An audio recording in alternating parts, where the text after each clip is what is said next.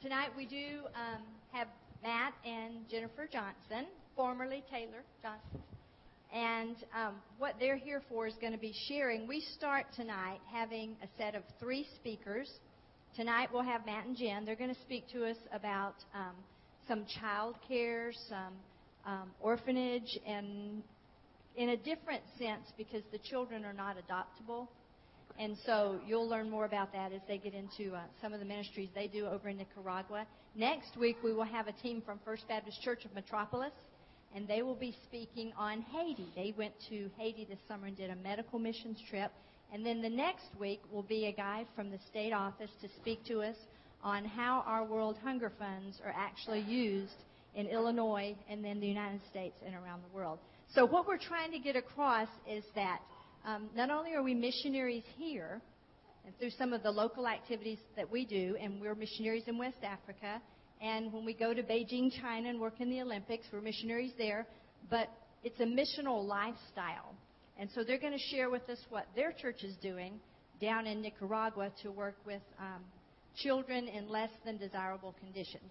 And so Matt is that a good way of putting it? I'm tap dancing around it because I don't really know how to say these kids are really in pitiful shape. But anyway, Matt is the founding pastor of Journey Church in Murray, Kentucky. The church has been in existence 5 years. They just celebrated their 5th anniversary the first part of September. Are you still running 2 services? Mm-hmm. Running 2 services now, enlarging every year. They started off with just a main service, and then they added preschool, and then they added children. And have you got youth yet? Next year. Student ministry is next year.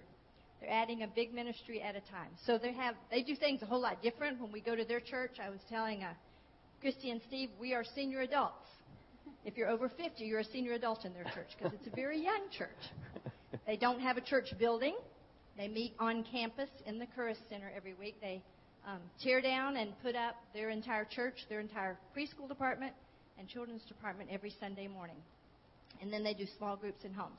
So with no further ado, I'll pass the microphone to those guys.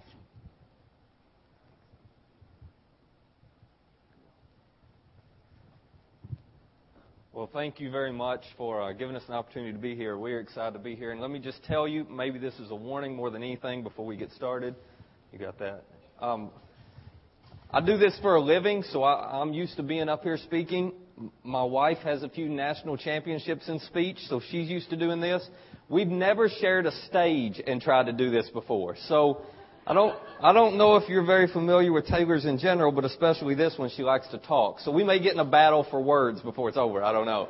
We have a signal worked out, though. Yes, yeah. We'll see how it works. Hopefully we'll do okay.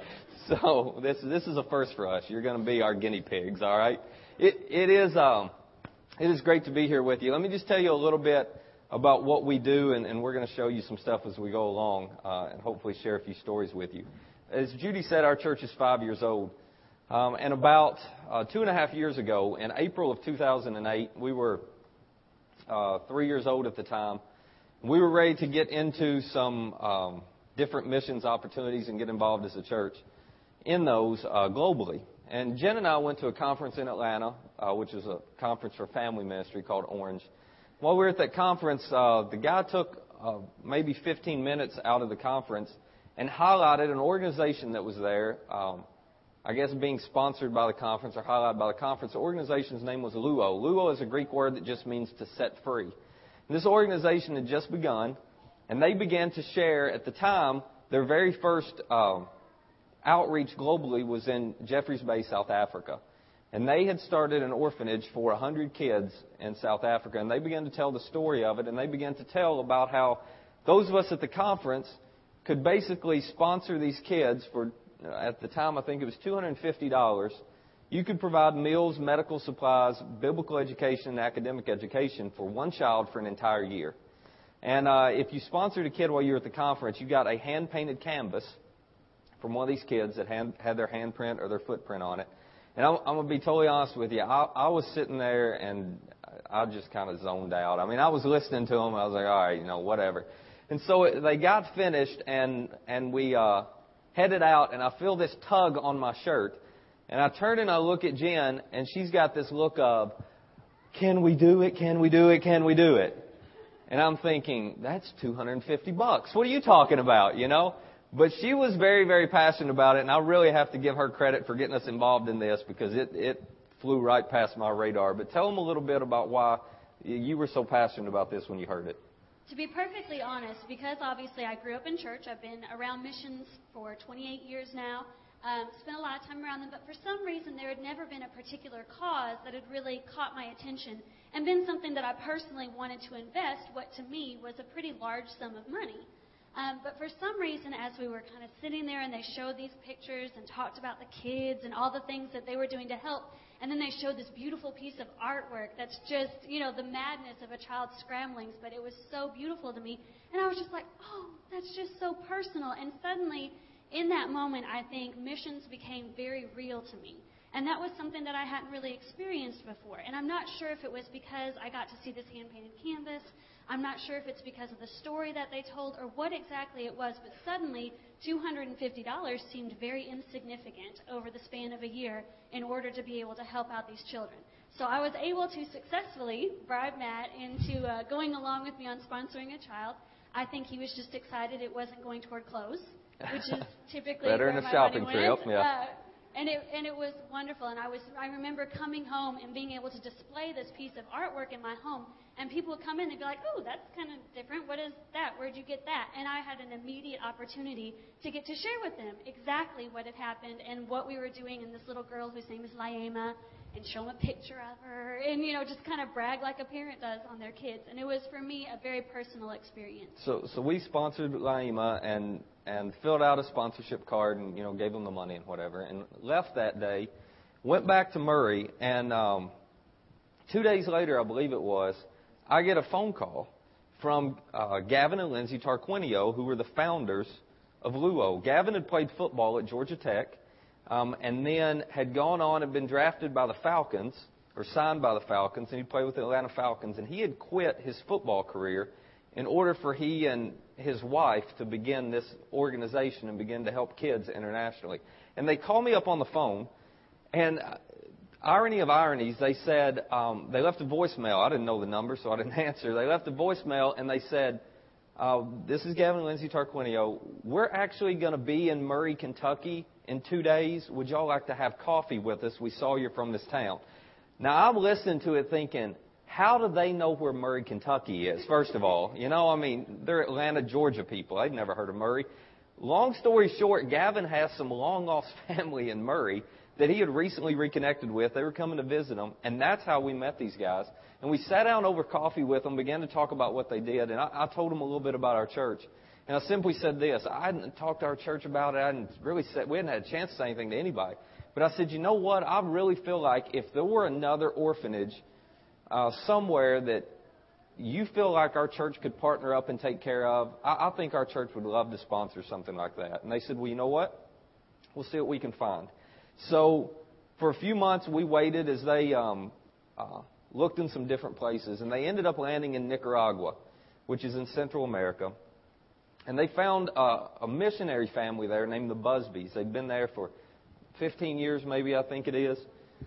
And this family had done a lot of work there, but one of the things they'd done, and we'll explain this as we go along, one of the things they'd done is open two what they call rescue homes, not orphanages. A rescue home for boys and a rescue home for girls. And Gavin and Lindsay said, hey, this looks like a really good opportunity. This has really moved us. And they came back and shared with us and showed some pictures. And so what they want us to do is take a trip with them. And in May of 2009, Jen and I went on a trip with them to Nicaragua. And what we saw was absolutely unbelievable to us. To give you, as best I can, a picture, a verbal picture of it, in Managua, which is the capital city, there are over 1 million people who are there. And in the center of the city, there is a trash dump called La Chureca. La Chureca is about 100 square acres large. There are 2,000 people who live in the dump, and about half of those are kids under the age of 18. And they took us into this dump, which at the time was just absolutely horrid. These people were living, they had erected 10 huts is probably the best way you could describe it. They'd erected 10 huts for themselves. Some of them had a little electricity. Some of them had a little bit of water. No restrooms, no plumbing, no sewage, nothing like that. Horrible conditions. And these people are living in there. Now, in Nicaragua, about half of the population lives on less than $2 a day. But in the trash dump, these people what they would do for a living is as the trucks came in and dumped the trash, they would go through the trash and grab all the recyclables they could and then go down, and it was kind of like this black market. They'd go down to the entrance to the gate, sell them to a middleman who went and took them to a recycling plant. But that's how they made their money. And the best people in the dump could make up to $5 or $6 a day. So it was actually really good money for the country. They just didn't know what to do with it. But it was a lot of money. They just didn't know how to manage it. And so we began to hear stories, and we heard these from the Busbys. The Busbys, there was a school right and you're going to see in just a minute what we're talking about. There's a school right in the center of the dump that a missionary group had started a few years ago to educate. They have about 300 elementary kids who come to this school every day. And they're trying to educate these kids and help them get out of the situation that they're in as they grow older. And the Busbys had taken over running that facility, and what they discovered is they began to hear stories of girls as young as 7 years old who were being prostituted out to dump truck drivers by their parents in order to have first dibs at the trash as it was brought in. And boys who were being beaten if they didn't bring in enough recyclables at the end of the day. They started hearing some horrible, horrible stories. And so the Busbys initially adopted, I believe, 6 Nicaraguan kids themselves. They had 4 older kids. They adopted 6 more Nicaraguans. And then they finally decided, wait a minute, this is not going to solve the problem long term. We can't keep adopting kids out of the dump. And so they first formed a girls' home called Casa Habla. And then they formed a boys' home called Casa Robles. And in just a minute, we're going to tell you a little bit about that because that's what we partnered with. But before we do, last time we were there, our church has taken 6 trips to Nicaragua. We've taken about 50 people in the last 2 years. And last time we were there, we shot some video footage in the dump and at the school. And instead of us trying to describe it to you, I think it'd be better if you saw it. So, guys, if y'all roll that for us, you can watch this. I'm here in La Chureca, which is a city dump located right in the heart of Managua, Nicaragua. As you're going to see all around, there are about 2,000 people who live here in this dump. Approximately 1,000 of them are under the age of 18. This is an absolutely incredible place, unlike anything you would see in the States. Here in Nicaragua, the people who live in this dump live basically in tin huts. They have a little bit of running water. Some of them have electricity. There are no bathrooms. There are no other type of sanitation equipment. They're just here, living among the people. The kids who are here live in unspeakable conditions. Many of these kids are subject to physical abuse, emotional abuse. The people here in this dump make their money by recycling the trash, and so they can make as much as $3, $4, $5 a day, which means some of them, as dump trucks come in, will even take their young daughters as young as 7 years old, and they'll prostitute them out to dump truck drivers in order to get first dibs at the trash. As you walk through this and you begin to look around at everything that's going on, honestly, it's very hard to fathom because we see nothing like this in the States. You've got people who are living in abject poverty, the very worst of conditions. And yet, in the middle of this, you find as you look around that there's still hope. It's hard to walk in here and think God is anywhere present. And yet there are pockets of His activity all around this dump, all around this 100-square-acre complex, because He's still at work and doing things in a lot of different ways. And I want to show you one way that happens and one way that we plug in and we're a part of that. Right in the middle of this incredible darkness, you find a school here. And in this school, kids are able to come from this dump. They're able to experience hope, joy, and love and receive an education that they wouldn't otherwise receive so that they can grow up, they can get out of these conditions, they can begin to live a little differently. So I want to take you in here. I want to show you what's going on in the school. Our team's in there right now, and we are just hanging out with the kids, playing, enjoying some recess time with them. And you're going to see an entirely different world as you open this door, and darkness suddenly becomes incredible light. And you'll see the joy on these kids' faces as they get to experience a little hope, a little freedom, and a little goodness in the middle of their day. As they go through school today, there's a group that comes in the morning, a group that will come in the afternoon. They get a home-cooked meal for lunch. And most of all, they get to experience the love and care of people all around them who help them understand in a very tangible way how much God loves them. Matt told you guys a little bit ago, he mentioned that the organization that we work with is called Luo, and he said that that means to set free in the Greek. And what these people are specifically, what we're trying to set them free from is poverty. So the whole idea is that we want to be able to take these different orphans and these people out of their poverty and help them to become like sustainable on their own in a healthy way, and teach them all the different things that they need to know in order to function in a regular society. So that's kind of the goal. And it's so amazing whenever you drive through this dump because you see literally, I mean, there's trash piled so much higher. It looks like it's mountains. It really does. You would think that it was like just these beautiful mountains, but it's not. It's just trash that's been compacted and laid on top and just continued to grow. And it's amazing to see how whenever you're looking at this trash dump, we drive through it on this large school bus, and Mr. Busby, which is the monarch of the family, patriarch, of the family, he always says that whenever you drive through the dump, the best thing that you can do is to go through and instead of looking at it and feeling sorry for the people or pitying them, to actually take it from God's perspective.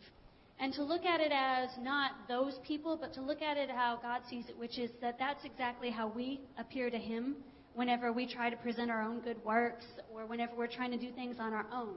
You know, to the Heavenly Father, we're just like those people. We're living in absolute filth and misery, and we don't even realize it until we finally decide to begin a relationship with Him. And looking at it from that perspective, it really, truly changes the way that you view the entire dump and that you view the people that are inside there. You don't get nearly as angry with them for the things that they do as much as you just start to realize that that's exactly where I was too before I chose to begin a relationship with God.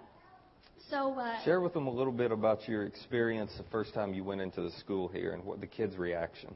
Oh, my goodness. These kids are about the sweetest things that you will ever encounter. And it's so amazing because you literally come out from this really dark and dingy and smelly and disgusting place, and you walk through the doors of the school, and suddenly there's kids everywhere. And they are all laughing and having fun, and they all want to hug you and hang on you and play with you and pet your hair and, you know, look at your eyes, because I have blue eyes. They're just like, ooh, azul, blue eyes. And they're just absolutely fascinated with people. And you can just tell that they don't necessarily get a lot of attention at home because they will just sit there and sit in your lap. That's all they want to do. They just want to sit in your lap and look at you and talk to you and have a wonderful time for that time that you are there. So getting to have that experience is absolutely amazing and fascinating. And you can really tell the difference that the school is making on these kids' lives because it is providing them an education that they wouldn't be receiving otherwise. Yeah, now, the kids that we help in the rescue homes are kids that they discovered going through the schools. And what they have done is taken the worst of the worst situations, and they brought them into the rescue homes. And it's a unique deal because in a lot of places you have orphanages and you're able to adopt these kids or whatever. It's next to impossible to adopt a kid in Nicaragua. The government has made it where you just can't do it. You have to have a lot of paperwork done. You have to have a lot of signatures by a lot of people, and it's honestly next to impossible to do. So instead of having orphanages there, as I told you, they created a rescue home called Casa Havila for the girls and a rescue home then called Casa Robles for the boys. And these homes,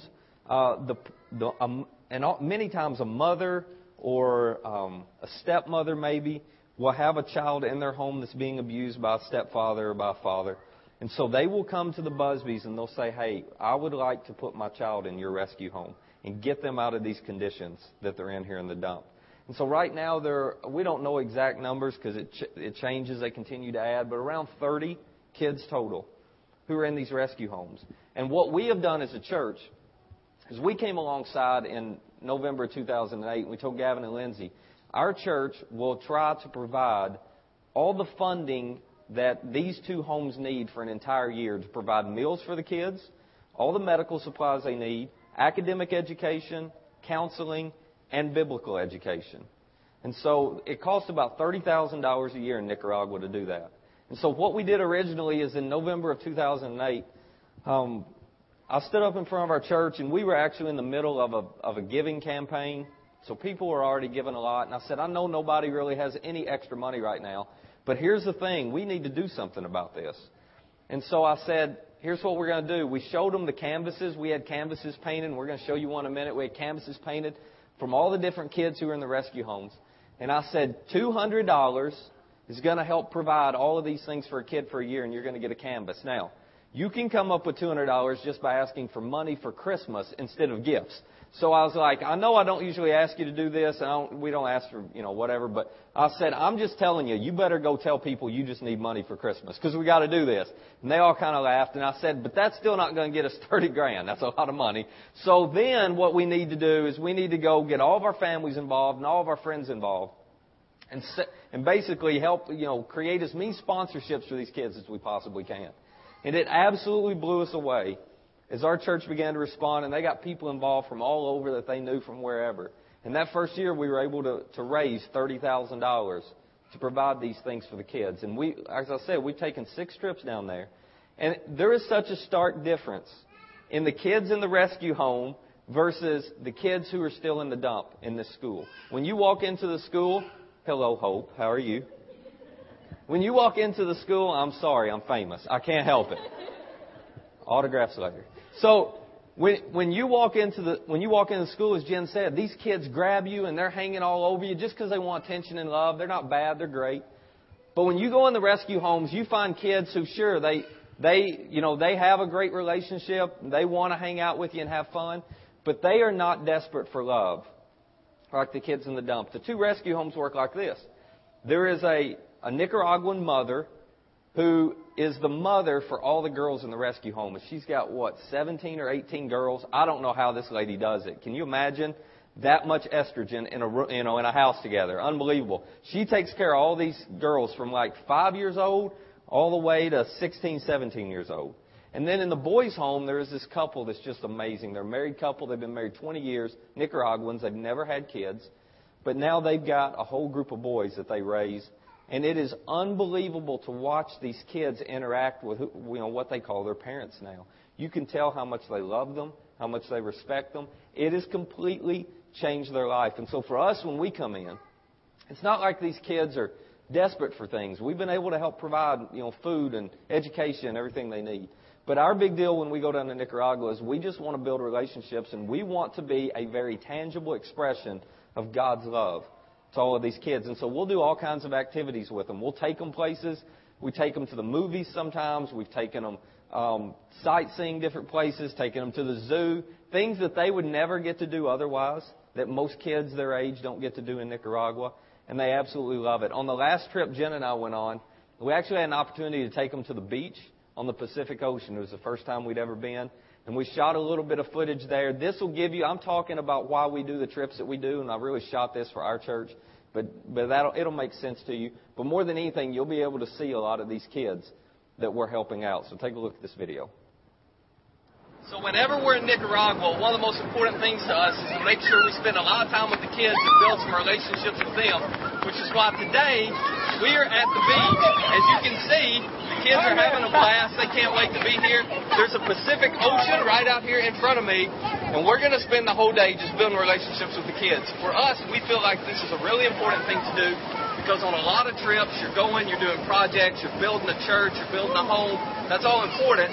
But for us, part of our strategy with Nicaragua is we want to build relationships. So to be able to come time after time after time, year after year, spend time with these kids, have fun, give them experiences they wouldn't have otherwise, just like Marcos right there. It's absolutely incredible for them. So we're going to go have fun today on the beach, hopefully build a lot of relationships, and be a very tangible expression of God's love to these kids today. That Marcos kid is quite a handful, as you can imagine. He is full of energy, but absolutely incredible. They are a great group of kids, and it is hard to imagine when you're with them, isn't it? Just that they came out of La Chureca just a year, 2 years ago. When they pull these kids out, I'll say this, and then you can talk a little bit about the daycare. When they pull these kids out of the dump, I mean, it's hard for us to imagine, but these kids have never experienced having a bathroom. So they don't know how to use a restroom, and they have to teach them how to use a toilet. These kids have been so deprived of food that they do what they call cheek packing, where whenever the kids get food in the dump, they'll pack as much as they can back into their cheeks and just hold on to it for later so that they'll have some food. And so they have to retrain them and help them to understand when they're at the dinner table, you don't have to pack that away in your cheek. There's going to be plenty more coming later on. So one of the great things for us about going time after time after time is we watch these kids from when they first get into these homes and they're shy and they don't trust people and they're going through all of this, to see every time we go the transformation that's happening in them. Is they're experiencing God's unconditional love in a very tangible way through these people. So that's been an incredible experience for us. Whenever we go down to Nicaragua on our different mission trips, we also try to have an impact on the community as a whole. We obviously love getting to spend time with the orphans inside of their rescue homes and getting to meet the parents and develop those relationships and just, like Matt said, kind of be an expression of a very tangible love for them. But at the same time, we also wanted to find a way to kind of partner with some of the local churches that they have there and to impact the community as a whole, because we feel like that our calling is something so much more than just this one little thing. So one of the things that we've done is Matt actually met up with a guy who is a pastor of a church that's actually for the dump.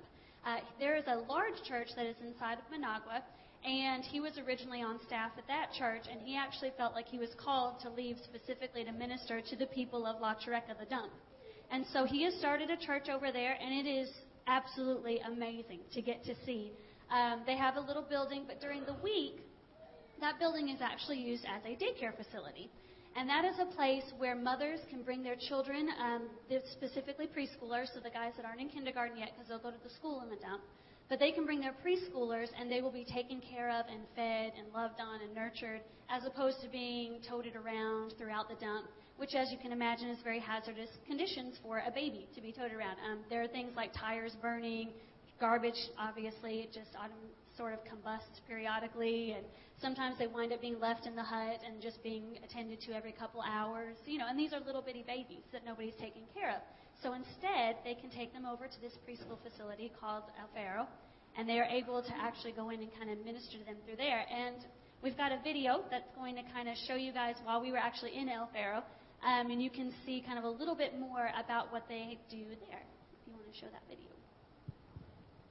We are here right now at El Faro, which is the daycare center, basically about 1 block away from the dump. And this is actually a church during the rest of the week on Sundays. And on Wednesday nights, they have church here for about 300 people. And again, it's mostly for people of the dump. So basically, this daycare exists for the preschool kids so that their mothers can go to work in the dump and not have to take them with them. It kind of helps with the kids not to expose them to all the dangerous fumes and the trash and the different things that they would be working with out there. But what's really great about this place is that it actually helps provide a lot of really essential things for these kids. Every child, whenever they come, they get breakfast and lunch provided for them, as well as a snack that's sent home with them at 4 o'clock. They also will brush their teeth, and if they need it, they'll get a bath. They're required to wear their shoes, and most importantly, they even get some medicine given to them if they're sick or if they need anything. So this place is really a huge beacon of hope for the children of the dump, because it's allowing them to kind of learn some of the certain parts of their society that aren't necessarily part of the dump. I love coming here mostly just because what we do at the rescue homes is awesome and it's so great, but those children have already been taken out of the environment that was so bad for them, and they are receiving a lot of love and a lot of care. And these kids aren't there yet. These are the ones that are still having to go home every day to that place, and this is pretty much the only positive influence that they get to have every single day. So it's a great place, and I'm glad that we get to come here on a regular basis. So, like I said, just in the video, what's so great about this place is that they do actually meet a lot of the very basic needs that these kids would not get to experience otherwise. Things like brushing their teeth, because they don't really do that in the dump. Or they do make them wear shoes, which generally people go barefoot in the dump. They're going to give them medicine if they have a cough or if they're not feeling well. Then they actually take care of a lot of those needs. So it's a wonderful place. It's actually my favorite place to go just because, as I mentioned in the video, the children in the rescue home have already been removed from the bad influence. They're now being taken care of and they're being loved. But these kids, they still go back to that at night. And I'm just really glad that we got to be involved with that as well. So having seen all of that, let me say this and we'll wrap up. For us personally and for our church, we felt like this is not something you can see and just ignore. This isn't something you can, be aware of and say, well, somebody else will take care of that. We felt like we had to get involved personally no matter what it cost us. And from a very personal standpoint, Jen and I over the last 2 years have sponsored 4 kids down there. And if you could just take 2 minutes and share with them a little bit about our experience in terms of sponsoring kids and maybe a story about one of them and how that's impacted us. The very first little girl that we actually sponsored, her name was Jacqueline.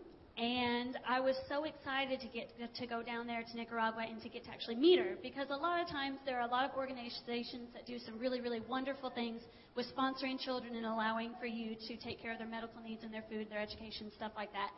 But a lot of times you don't get to meet those people. You don't actually get to have that personal connection and to get to see them face to face. So to actually have the opportunity to get to meet Jacqueline was probably one of the coolest things ever. We were not allowed, and we had decided not to let the children know that we were actually responsible for funding their homes. That was something that we didn't want them to look to the Americans to be their providers, so nobody was aware that we were giving any money whatsoever. So it wasn't like we could go up to Jacqueline and be like, hey, I sponsor you, I take care of you, and I pay for you, and I love you, and I think you're awesome and great, and I know about you. That wasn't really something that we could do. But yet, without fail, for everybody that went on that trip that had sponsored a child, somehow, some way, God orchestrated it where those kids just naturally gravitated toward us. And we were able to start a relationship with her. I mean, Jacqueline was the first little girl. She's about, at that time, she was about 8 years old. I actually picked her because she reminded me of Faith. And I was just like, oh, how awesome. I love this little girl. But she immediately came over to me and started talking, and we colored. And then we got to talk, and we had translators, so we were able to spend that time actually really, connecting with each other. And it was such an awesome experience to know that what I had done financially was actually providing her with a safe place that she could come to and to watch her thrive and be just as normal a child as Faith is. I mean, they love the Jonas Brothers. If you sing any Jonas Brothers song, they know them all. That and Miley Cyrus. That and Miley Cyrus. Hannah Montana. Yeah, they know them all. They love them. You could sing Hannah Montana songs with them, and they just love it. And it's so wonderful to get to have that opportunity to just connect with her. And every time we've gone back, we have gotten to see her. We've traded pictures, and written notes to each other, and that's just been a really awesome experience for me. Yeah, it was just something for us. And for our church, and I'm so proud of our church because for 2 years now we've been a part of sponsoring these homes. It was just something that we couldn't ignore. And we feel like, in our culture today here in America, we really do have far more than we need. We're all rich in terms of how the rest of the world lives. And yet all of us, no matter what our income, there's always something more we want. We live in a society that we're great. It's all about you're grateful on Thanksgiving Day, and then the very next morning you're throwing elbows to get something at Black Friday, right? I mean, it's just kind of discontent and gratitude constantly in our culture. But the reality is we're incredibly blessed, and we believe God has blessed us not just to increase our own standard of living, but to do more and to give more, to increase the standard of living of other people. And so we've jumped on board with that, and I would just say this. We get asked a lot, well, how could I get involved and help out with that? I'll tell you a couple of things. Obviously, you can be praying for us and praying for those kids down there. This has been a focus for us for the last 2 years, and we've invested several $1,000s and a lot of time and a lot of volunteers into that area and seen a lot of progress made. A couple other things you can do. I'll tell you the same thing I tell on our church. One is this next year in 2011, we're going to be taking a trip down there in March and another one in May. If it's something you're interested in exploring, it costs about $1,100 to go down there. If you're interested in that, you can talk to Judy, and she'll get you info. And if we've got room on our trips, we'd be more than happy for you to go with us and see it for yourselves. As Jen said, there's nothing better about this than to make a financial investment in it, but then get to go down and see firsthand the difference it is making. It's absolutely incredible. And the other thing, if you're interested, that you can do, you can obviously make a gift or a donation of any amount to LUO, L-U-O, and all of that money, 100% of that money goes directly to Nicaragua, to these kids. Now, a dime is taken out for administrative stuff. We love that about LUO. But $200 will help provide meals, medical supplies, biblical education, academic education, and counseling for a year. And we give our church, and we'll give you guys one of these too, we have these hand-painted canvases from the kids. And it's got their name on the back, and it's got a handprint or a footprint. And Jen and I have gotten these stretched and hung up in our house, which does two things. One, it's a great conversation piece when people come over to tell them the story. But also it's a constant reminder to us to pray for those kids. And remember, it's about a whole lot more than just us. So if you're interested in getting involved on the financial end with that, after the service tonight, you're welcome to see me. I'm sure she'll be talking to somebody, but you can catch her, or you can catch me. I'll be free, and I'll talk you through how to do that. All right. So thank you so much for your time. Let's have a word of prayer, and then afterwards, Jen is going to end with a song that you may have heard before, but it's a song that has become the theme for our experience in Nicaragua. As we look around in the dump, it is easy to see the darkness, but we're also reminded that God is at work there, and that He is God of that place just like He is God of here. So let's pray together, and then they'll sing. Father, we are so grateful to know that You're at work, not just here among us, but You're at work in the darkest of places. And I also want to say thank You for giving us an opportunity as followers of You who've been blessed with far more than we need, to go into a place like that and to carry Your light and to carry Your hope and to carry Your grace and love to people who desperately need it. Father, I don't know where You're leading all of us here tonight, but I do know whether it's Nicaragua or whether it's something else, You did not put us here and give us all we have just to consume it on ourselves. And so would You expand our horizons? Would You expand our perspectives? Would You break our hearts for the things that break Yours? And help us, as James said, to care for the widows and to care for the orphans in their distress, and to be a very tangible, visible expression of Your love to the people who most desperately need it.